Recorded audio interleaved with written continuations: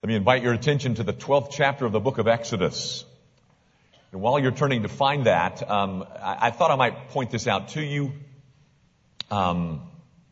Wednesday nights around here, we study the book of Romans, and we're in Romans chapter 12 in a section that has to do with spiritual gifts. Now, that's a subject that's important in the proper functioning of the body, but it's also something that seems to be of great interest to individual believers. And so, you may not be a regular Wednesday night attender, but probably for the next 3 or 4 weeks, we're going to be looking at that subject. And if you've ever often wondered how it is that God has gifted you, it might be worth your spending the next 3 or 4 weeks with us on Wednesday nights as we look at it's Romans chapter 12, beginning at verse 4 and going through about verse 9. So come be with us. We would love to have you, and maybe that will help you in your pursuit of how you can serve Jesus Christ. Follow now as I read from Exodus chapter 12 at verse 21. We'll read to verse 27. Then Moses called all the elders of Israel and said to them, "Go and select lambs for yourselves according to your clans and kill the Passover lamb. Take a bunch of hyssop and dip it in the blood that is in the basin, and touch the lintel and the 2 doorposts with the blood that is in the basin. None of you shall go out of the door of his house until the morning, for the Lord will pass through to strike the Egyptians.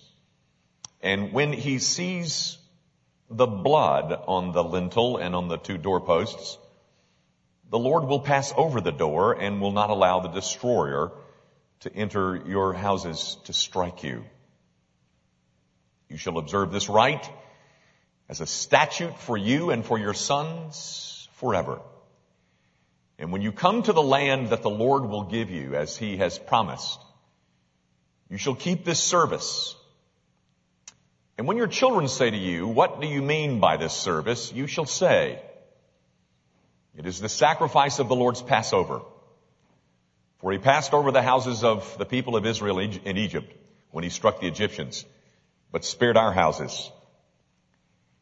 And the people bowed their heads and worshipped. The grass withers and the flower fades, but the word of our God, it endures forever." I hope I'm not about to insult your intelligence, but let me just do this first. I want you to understand that there is a connection between the Lord's Supper and Passover. That connection is made by Jesus himself. You may know that on the last night of his life, he was in the upper room having that meal with the 12 before he was betrayed and arrested. The meal that he was having on that night was the Passover meal. On that occasion, he used that occasion as an opportunity to redefine it, to fill it with greater meaning, to take portions of it, not the whole thing. There are vast differences between Passover and the Lord's Supper, as you know. But he took portions of the Passover meal and filled them with new information or new meaning. He redefined the symbols, and out of that Passover meal, he gave to the Christian church this sacrament called the Lord's Supper. Now, having said that, did you notice one of the purposes for the observation of this ritual or this sacrament? Did you notice it? It's in verse 25, in 26. One of the purposes, perhaps not the main purpose, but one of the purposes is to give us as parents the opportunity to explain the gospel to our inquiring children. Do you see that? When you get into the land and your children come to you and say, "Mom, Dad, what is that?" Then you have a chance to explain the gospel to the inquiring minds of your young children. The implication is very clear, I think, and that is that the best evangelists for our children is us. the parents. Does that scare you? You know, Cindy Cole used to say that the question that she got most frequently throughout the course of the year was the question, how do I lead my children to Christ? How do I explain the gospel to them? So hopefully, listen up this morning, ladies and gentlemen, and maybe some of what I say will help you in performing a task that it's not that I gave it to you. God has given you this task, and we want to help you with that task. But listen up. Well, let me point out some things, first of all, about the Passover, which have kind of a connective meaning to what we're going to do in a minute or two.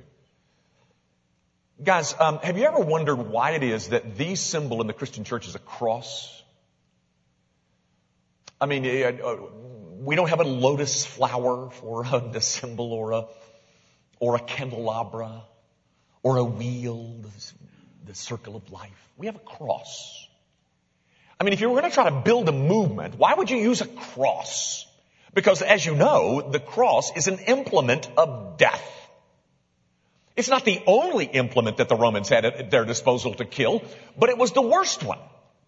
It was the most excruciating. It was the goriest. It was the cruelest. And that's the thing that we've used in the Christian church as our chief symbol. There it is. We put it around our necks. We put it on the steeples of our churches. We put it on rings. It's our symbol. Why? Well, one of the reasons, ladies and gentlemen, is to remind you that at the center of all of Christianity is a death out of which blood flowed. Did you notice how often blood was mentioned in this? You know, had you been walking up and down the streets of Memphis, Egypt, on the night of the Passover, you wouldn't have had to wonder who were the Jews and who were the Egyptians. I mean, you wouldn't have to have gone to the window and listened in on their conversations. Oh, well, yeah, there's some Egyptians right there. You wouldn't have to look at their attire. You wouldn't have to have wondered who's Egyptians and who's Jews, because it was right there on the door. On the lintel and the doorpost. There it was. What was? Blood. Blood! It was blood. That was the line of demarcation between the believing and the unbelieving. It still is. It still is, ladies and gentlemen. You know, the death angel, as he roamed down the streets of Memphis, Egypt, didn't have to wonder which house to go to. Because there it was, for everybody to see. What was it? What was it that distinguished for him where he should go and where he shouldn't go? Blood. Blood, ladies and gentlemen. And every time blood was seen, the hand of judgment was withdrawn. You know, that blood might not mean much to us, but ladies and gentlemen, it means a great deal to God. Because every time he sees it, he moves towards that individual in mercy and grace, diverting his judgment. Blood. Now, what does that have to do with explaining the gospel to my children? First of all, guys, could I say this? Oh, that God would give you inquiring children. I hope your children are inquiring. And I hope they go to you, Daddy, and they say, Daddy, what was it that y'all were doing today? What was that stuff that you were drinking? I mean, I don't get that. Oh, that we would have inquiring children. But what does the blood have to do with it? Well, guys, I'll say this quickly, but do you know that the Old Testament and the New teaches this? It's in the book of Leviticus, it's in the book of Hebrews. That without the shedding of blood, there's no forgiveness. Mom and Daddy, the first thing that we need to say to our kids has to do with sin. Sin. Because without the shedding of blood, there's no forgiveness of sin, because sin is the issue. It's not that I need a counselor. Jesus is that to me. That's a good thing. It's not that I need a friend that sticks closer than a brother. That's good, and Jesus is that. But I need a Savior. And I need a Savior because I'm a sinner.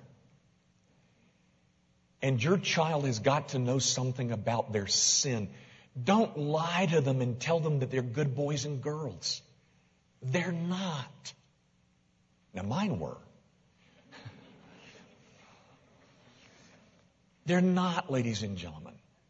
They're just as fallen. They need the gospel just like grown-ups do. They need to be told. And by the way, don't confuse them with opaque language. That's really the reason that I am opposed to the language of inviting Jesus into your heart. There's nothing wrong about that language. Please don't hear me say that. But it's confusing. What does it mean? Don't confuse them. Tell them that they are sinners and they need a Savior, just like Mama and Daddy do. Tell them who it was that died and why He died. It was God in flesh. It was God visiting planet Earth. It was God who took on the flesh of man and died in the place of Daddy so that Daddy's sin could be paid for. Tell them that the need is for a Savior. And that His blood was spilled so that sin could be paid for. Tell them that. You know, ladies and gentlemen, we here at Grace Evan, we believe in the salvation of children as children.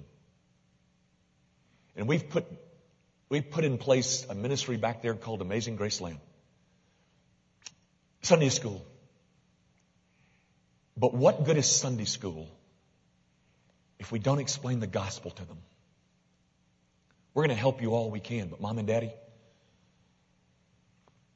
primarily that responsibility is yours. But tell them that salvation belongs to all those who trust in the finished work of Christ. Tell them that there's not 1 ounce of merit in anything that Daddy's ever done, or Daddy ever will do, or Mama. But that Daddy, because of his sin, needs a Savior just like you do. And tell them that all who embrace this Savior are everlastingly forgiven.